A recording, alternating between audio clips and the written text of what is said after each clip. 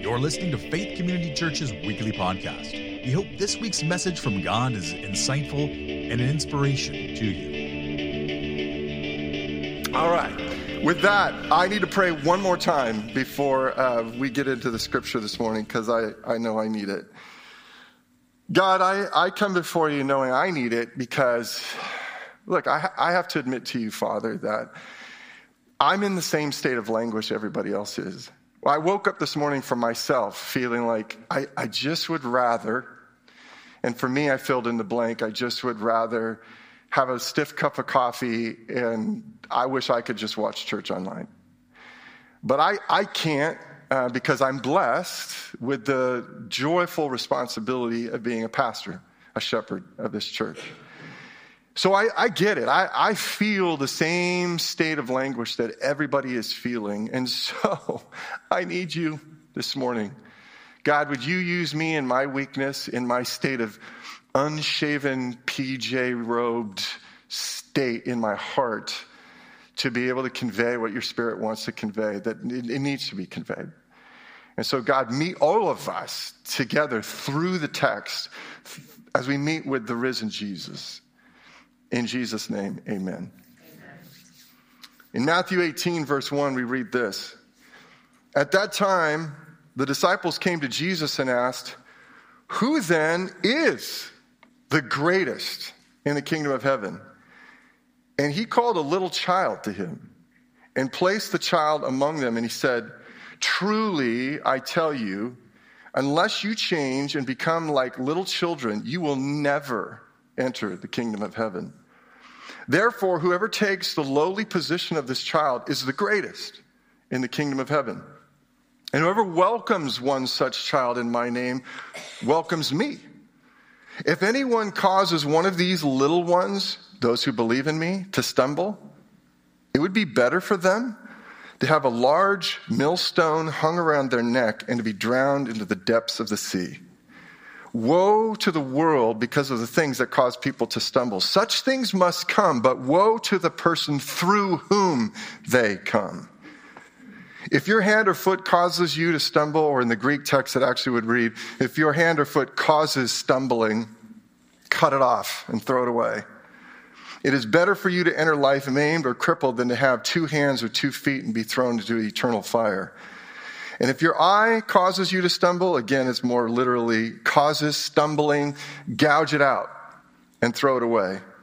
It is better for you to enter life with 1 eye than to have 2 eyes and be thrown into the fire of hell. See that you do not despise one of these little ones. For I tell you that their angels in heavens always see the face of my Father in heaven. What do you think? If a man owns 100 sheep and one of them wanders away, will he not leave the 99 on the hills and go to look for the one that wandered off? And if he finds it, truly I tell you, he is happier about that one sheep than about the 99 that did not wander off. In the same way, your Father in heaven is not willing that any of these little ones should perish. This is God's beautiful, amazing word. So it's a Sunday morning here at Faith Community Church, just like any other Sunday-ish, right? Kind of same like any other Sunday. But imagine that someone came to worship without having parked a car in the parking lot because they ended up out of their own need. They had to walk the entire way to come to Faith Community Church. And they come in and they sit down and they have a seat and they are as put together as they can possibly be put together. And by that I mean that when I take a quick glance at them, I can tell probably this is a person who's living somewhat on the margins here in Santa Cruz County. Also, I want you to imagine that on that very same day, someone who did park a car and parked, let's say it was a Model S, a Tesla Model S, and they park it in the parking lot, and they come in and they look put together, like they are dressed for success per Santa Cruz's casual specs for looking successful, right? You know what I'm talking about?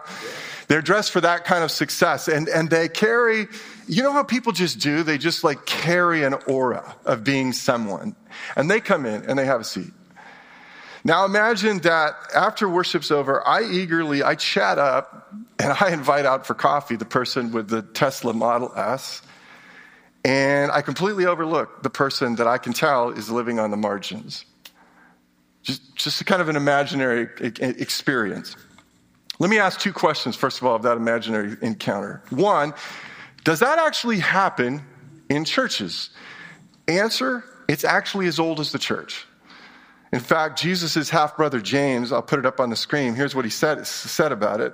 He said, suppose a man comes into your meeting wearing a gold ring and fine clothes, and a poor man in filthy old clothes also comes in. And if you show special attention to the man wearing fine clothes and you say, hey, here's a good seat for you, but to the poor man you say, hey, you stand there or you sit at the floor by my feet, have you not discriminated among yourselves and become judges with evil thoughts? So the first question to my imaginary story, does this actually happen in churches? Sadly, it's as old as the church itself, going back to the first century. Second question about it is, could I actually do such a thing?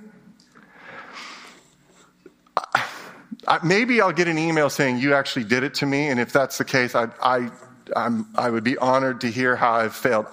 Thinking about it this week, I cannot remember ever doing such a thing indeed. But I do have to admit that I make these kinds of assessments of people in my mind and in my heart all of the time. I don't like to admit that I think I would probably treat people in this church differently if I knew how much you give. That's one of the reasons why, as the lead pastor of this church, I don't want to know the specifics of what people give, because I know myself and I know my weakness, and I don't want to have to admit to you, but I do have to admit to you that if I knew what people give, I'd probably treat them a little differently. And I don't like admitting my need to still, at this age of my life, to grow out of my propensity to think I know someone's story and to think I know how they got there, if you know what I mean by there. I don't like admitting how easy it is to move toward people I think will give me something in my encounter, and move back away from people that I think are going to require something of me. If I may ask, what are you seeing in yourself as I'm admitting some uncomfortable things about myself? Do you see how much the atmosphere of the sizing up kingdom, that's the kingdom we're living in right now, the sizing up kingdom. Do you see how much of that atmosphere has gotten into your own lungs? And because it's in your lungs, it's flowing through your bloodstream as you size yourself up.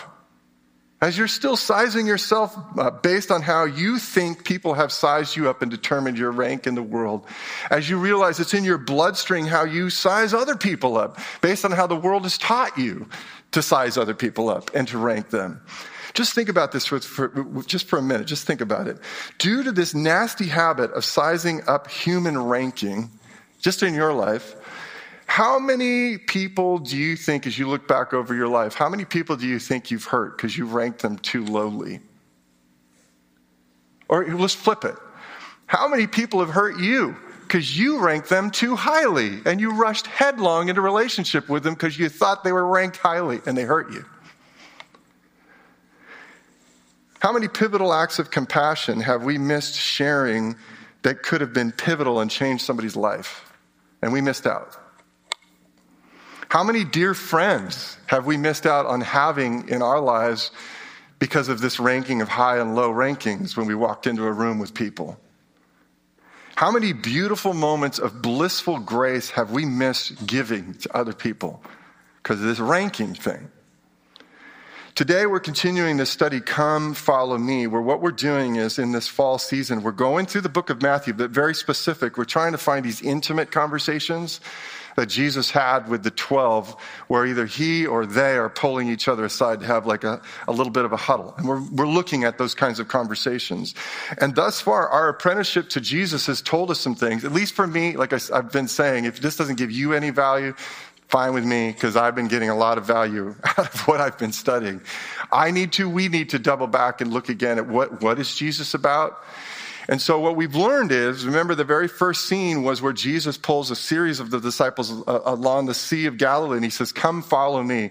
And what we said is the first thing that's the mark of a disciple, something we're all having to reassess all the time, is to re-engineer your life around the rhythms of following me. Not following culture, not following a rock star, not following a rock star pastor, not following a rock star politician. Re-engineer your life around the rhythms of following me. This next scene that we saw, that was an intimate scene where Jesus is walking along with his disciples, and he sees people who are harassed, and he's moved by the harassed level of their lives.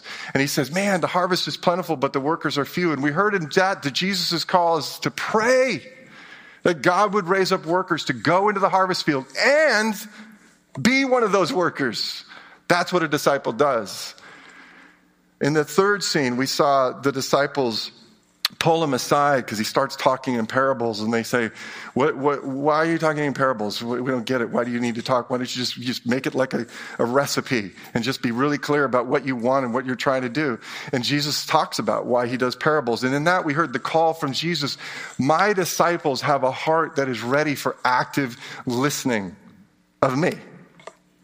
Active listening all the time for the rest of their lives. And then we get to another scene. And then the fourth scene, we saw how the disciples were walking along, and Jesus asked them, who do you say that I am? And then they end up in this conversation about who is he and what's he all about? And Jesus, we heard his call. I don't want people who glance at me. I want people who gaze at who I really am and what I'm really all about. And that's the mark of their life for the rest of their lives. They're not glancing, they're gazing. And then last week, Jeremiah did a great job talking about Jesus' call. That one of the marks of my disciples is they are people who forgive as they have been forgiven. That's a lot to try to process, and I'm going to add to it today. So this takes us to our text this morning, and here's where we are. Jesus and the disciples, they have another intimate huddle.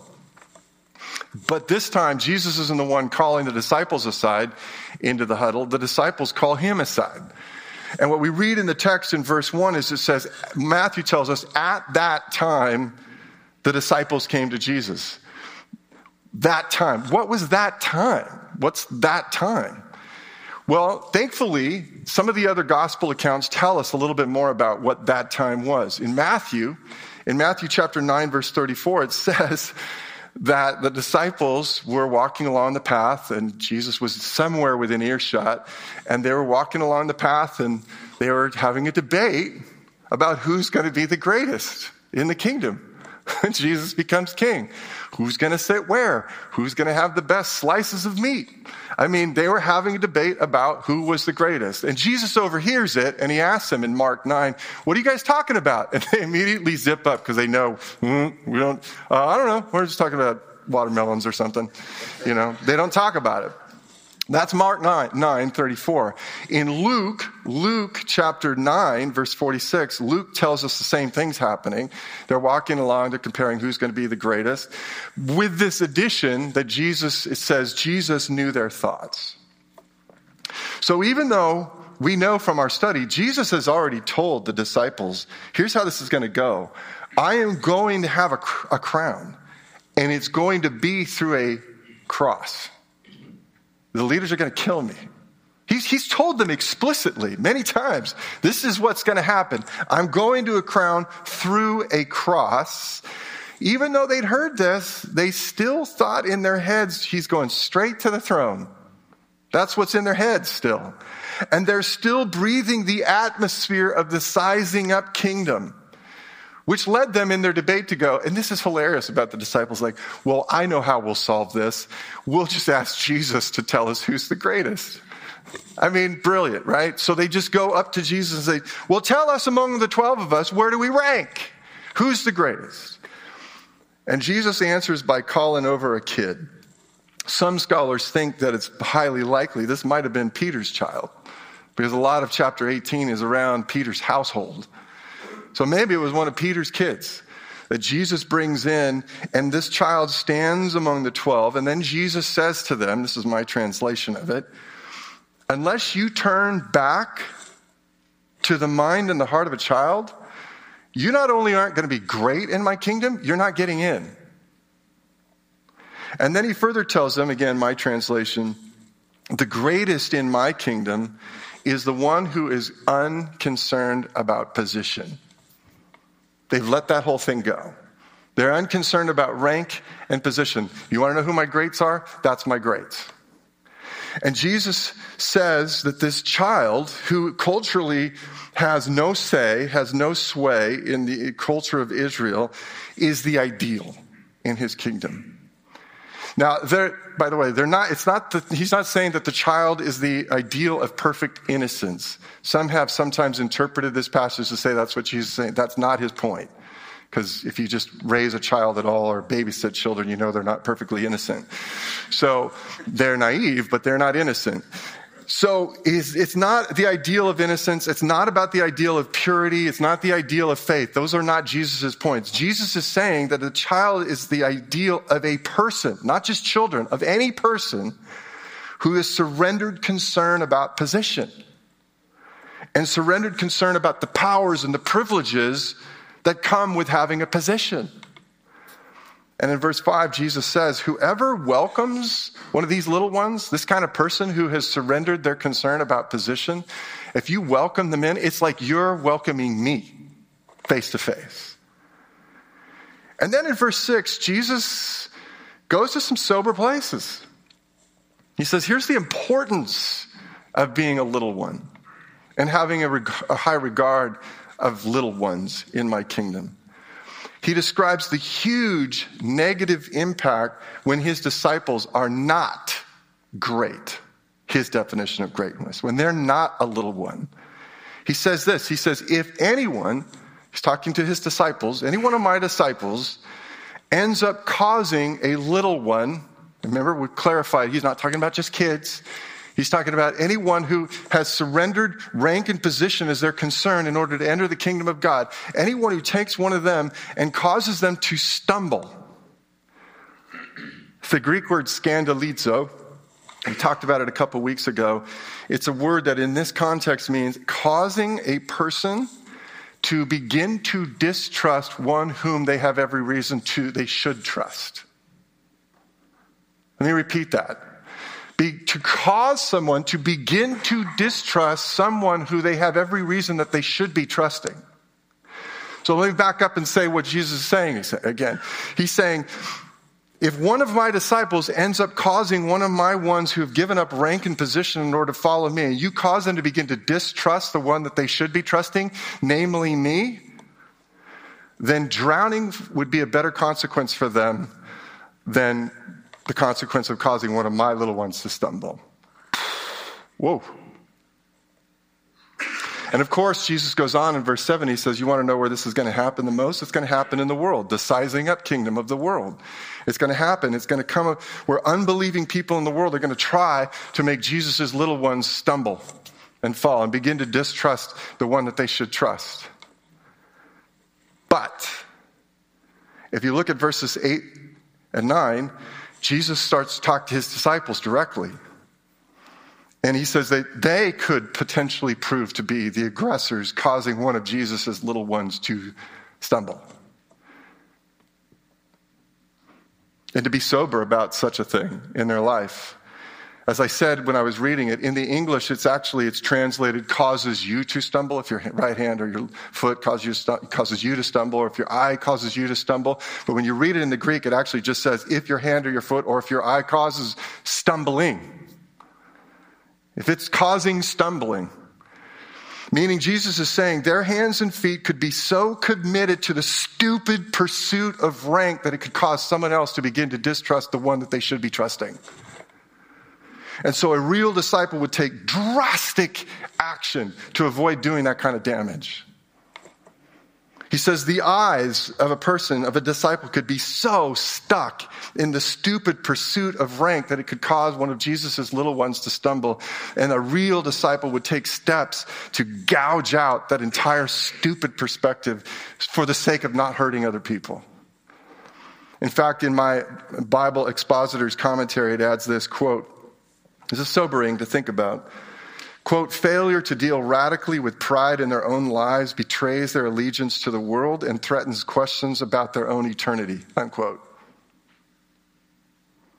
Now, thankfully, it's not us Christians who are going to wag the fingers at these people who cause stumbling and say, you're not going to heaven. That's for God to decide. But it raises questions.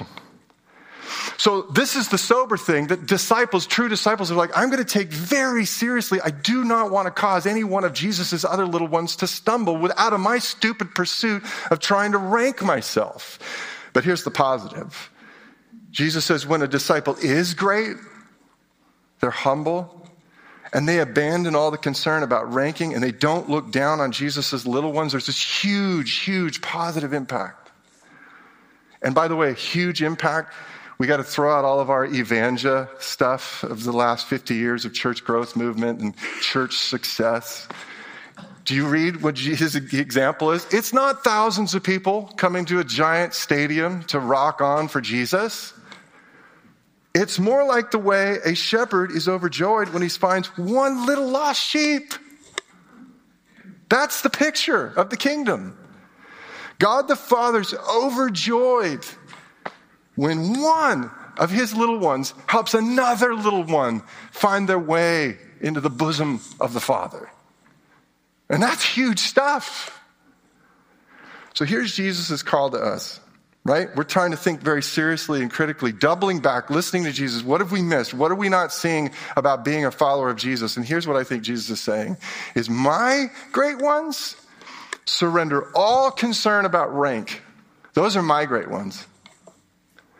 And it's not for us to say. That's for him to say. We're not looking at each other in church going, oh, they would be probably one of his great ones. That's not for us to say. Because if we're saying it, we're concerned about rank. But Jesus is saying, if you're asking me, my great ones, they're the ones that are not concerned about their position. Now, here's where this comes from. We got to think critically about greatness and how God exists within God. I mean, talk about greatness. God, a holy, holy, holy God, thrice perfect God. How does God exist within God himself? Well, in John chapter 17, verse 1, Jesus prays this beautiful prayer right before he takes the cross. And in the prayer in John chapter 17, verse 1, Jesus says this. He says, Father, the hour has come. Glorify your Son so that your Son may glorify you. The hour has come. Glorify me as I am here to glorify you. And then a couple verses later, Jesus adds, he says, and by the way, this glorifying thing, this mutual glorifying thing, this has been going on since before the world began. To glorify means to praise and adore. It means to serve and to please and to do all of it out of love for another. That means, just within the nature of how God exists, that the three persons of God, the Trinity, they have been joyously pouring out praise and adoration and service and the pleasing of one another, all out of a heart of love for each other, that they've been glorifying one another and pouring it into each other's hearts beyond measure that we can even imagine, and been doing it for all eternity past, and will continue to do it. They've been doing that. Pastor Timothy Keller, who was preaching on John chapter 17, he said this in this observation. I'll put it up on the screen. He says this: we have three persons not seeking their own glory. Do you see that? There's no ranking. But giving it to the other two. They do not demand love and glory, but freely give it. Now watch this. God created this world not to get anything from it, to get glory, but to share his glory with it. Now I'll let you trip through that circus for the rest of this week.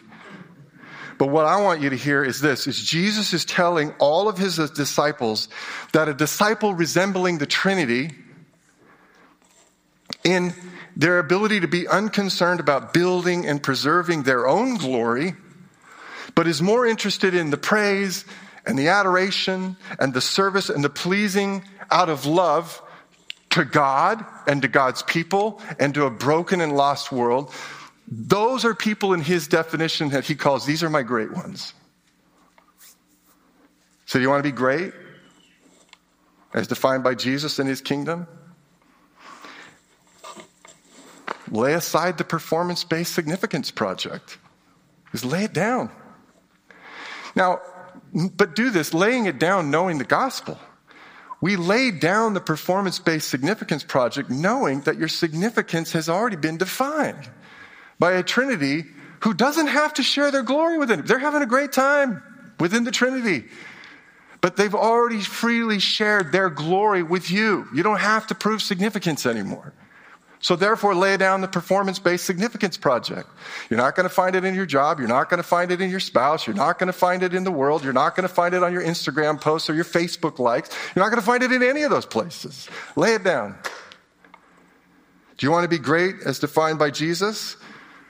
Surrender your concern about building and preserving your status. And by the way, again, preach the gospel to yourself. Well, what if I don't? If I lay down my status that I've built, I won't have status. No, that's not true, according to the gospel.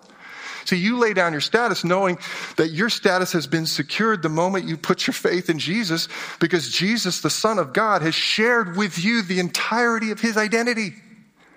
Meaning you possess his same secure place within the Trinity that he has, and he gave it to you as a gift. You don't have to go around trying to secure status. It's already been given. Lay it down. Lean into what true humility is. C.S. Lewis once famously said, here's humility. Humility, quote, is not thinking less of yourself, but thinking about yourself less. That's humility.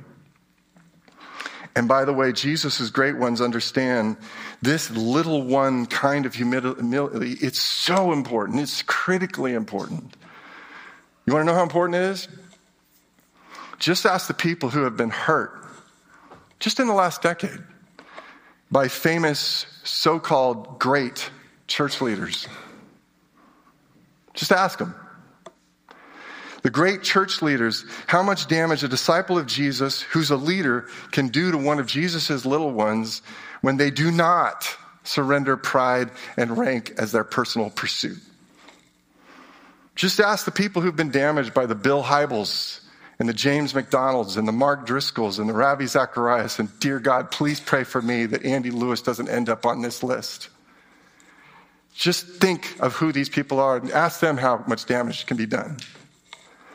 Just ask the people who are hurt by regular disciples about how much damage a regular disciple of Jesus can do to one of Jesus' little ones when they don't surrender their pride and they don't surrender their rank. But also ask, we got to also talk about this, also ask the people who've been loved. They've been found by humble church leaders.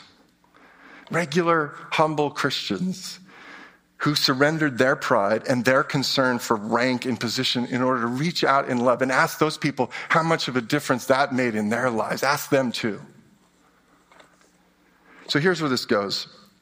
I'm told, I'm a fan of Mother Teresa. I'm told that when Mother Teresa of Calcutta, she started out, and I can relate to this, that when I started out, I was in the same place, that when she was young, she really wanted to be great. All right? You start out to do something, you want to be great at it. You want to be extraordinary. And so she wanted to be great in her calling, and she wanted to do great things for God. And she wanted to, in doing great things for God, be recognized that, hey, she did great things for God. She wanted those things.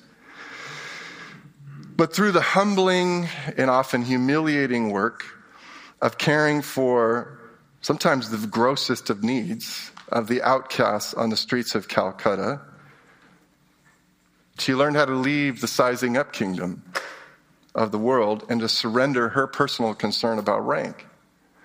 She was very, very clear that learning this, it didn't happen by merely knowing that humility was Jesus' mark of one of his great ones.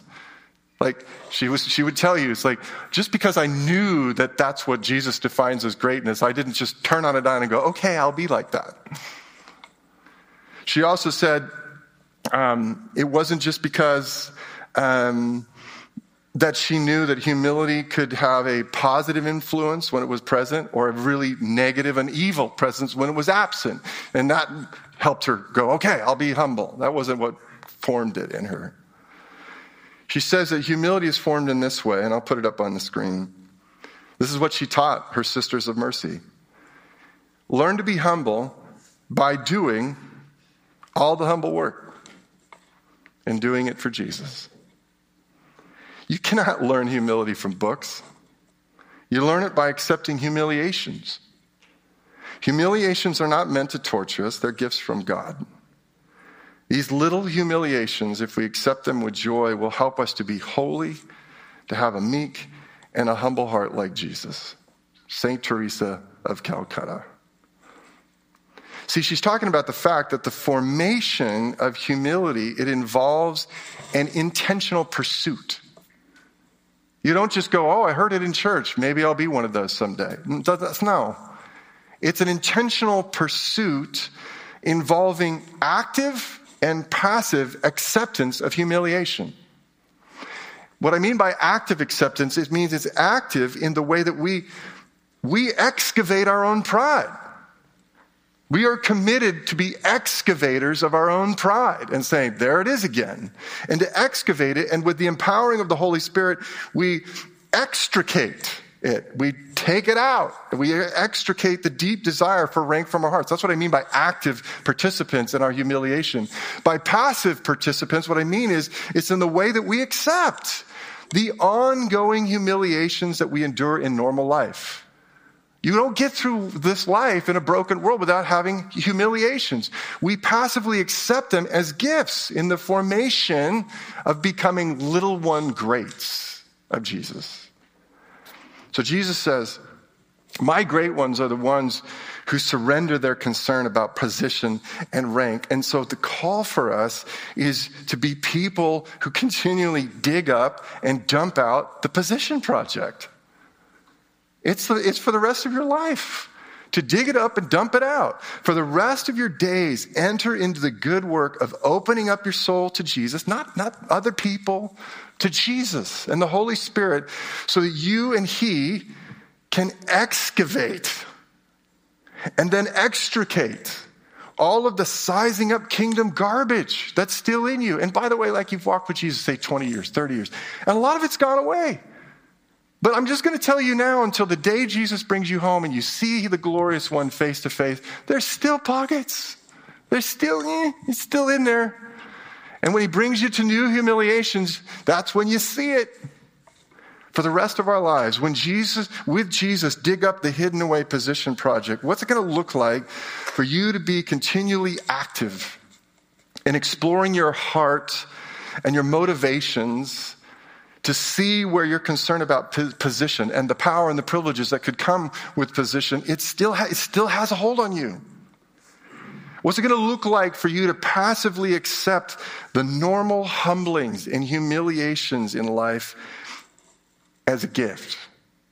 To come along and to remind you of the formation in you as one of the little ones of Jesus. And then, when you've done some digging up of the position project in your life, and you see it for the garbage that is, bring it into the light and the grace of Jesus, and then dump it out. And here's how you can dump it out. Here's just a couple suggestions. One is, when you dump it out, celebrate the fact that you don't have to be extraordinary to Jesus to be wonderful to Him. Let me repeat that. Celebrate as you're dumping this garbage. I don't have to be extraordinary amongst all these people in order to be wonderful to Jesus. That you're wonderful to the entire Trinity, no matter how this world ranks you, or how you rank you, or how your mom ranks you. So in dumping the garbage, celebrate the fact you're wonderful to Him, no matter what the rank is given to you.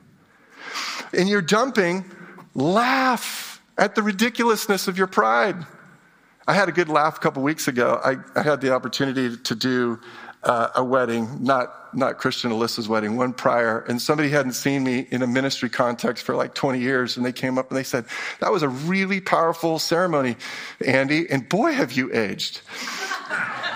And just to feel the pride well up and go, I'm doing pretty darn good, and to be able to just, with the Holy Spirit, laugh and say, you know what, they're right, laugh. That's throwing out the garbage. You laugh with the Holy Spirit. That pride is just ridiculous. And throwing out the garbage is actively seek the smaller place that helps form your soul. Actively seek the unseen acts of service, even when you're languishing. when we're all languishing, still seek the unseen acts of serving. Actively seek the opportunity to love that person in that way that you know isn't going to give you anything or give you any recognition for it. I'm going to invite the band to come on up. And as they do, the question again is, do you want to be great in Jesus' eyes? Now, understand the question I'm asking carefully. I'm not asking if you want to be great in the eyes of the world, great in the eyes of some significant person in your life, or great in your own eyes. That's not what I'm asking. Because that question is a fool's errand. I'm not even asking, and this is more typical project for the evangelical world of America, I am not asking if you want to be great in the eyes of Jesus and the eyes of the world, and the eyes of some significant person in your life, and in your own personal eyes. I'm not asking that because that's equally just as much of a fool's errand. I'm asking, do you want to be great under the gaze of Jesus? That's a different question. And you could say no. In fact, I think Jesus would encourage you to be honest, and if it's a no, tell him no. No, I don't want that right now. Because that's where the conversation in your life will then need to start, and that's okay. His grace can meet you there. But if you say yes, here's what Jesus is saying to you. Surrender the concern about position and become the kind of soul who is that by, and we're going to do this together. Here's what Jesus is saying. We're going to do this together for the rest of your days. We're going to dig up and we're going to dump out the ranking project. Let's pray. Father God, I get overjoyed when I think about the description of you as the Trinity. Someday we're all going to get to see it and just go, wow, how much you love within God. And that love has just spilled over and wants to be shared with us. And how you function and how you love is what you want in us. Lord, I'm just going to ask that you would do what is really a miraculous work of producing humility in us. This is not an easy project where we go, oh, I will do better at that starting Monday morning. It's a lifelong journey. And so, Lord, meet us, pour out your grace, but form us. This world needs, even if it's in one tiny little local church, a group of people who are humble, they're not concerned about their rank, and they are loving the people around them in their lives in the same way the Trinity loves within the Trinity. Lord, help to make us that kind of people. And I pray this in the name of your Son, Jesus, our Savior. Amen. Thank you for listening to this production of Faith Community Church in Santa Cruz, California. To visit our complete archive of sermons, to learn more about FCC, or to view our live streaming services, please visit us online at santacruzfaith.org.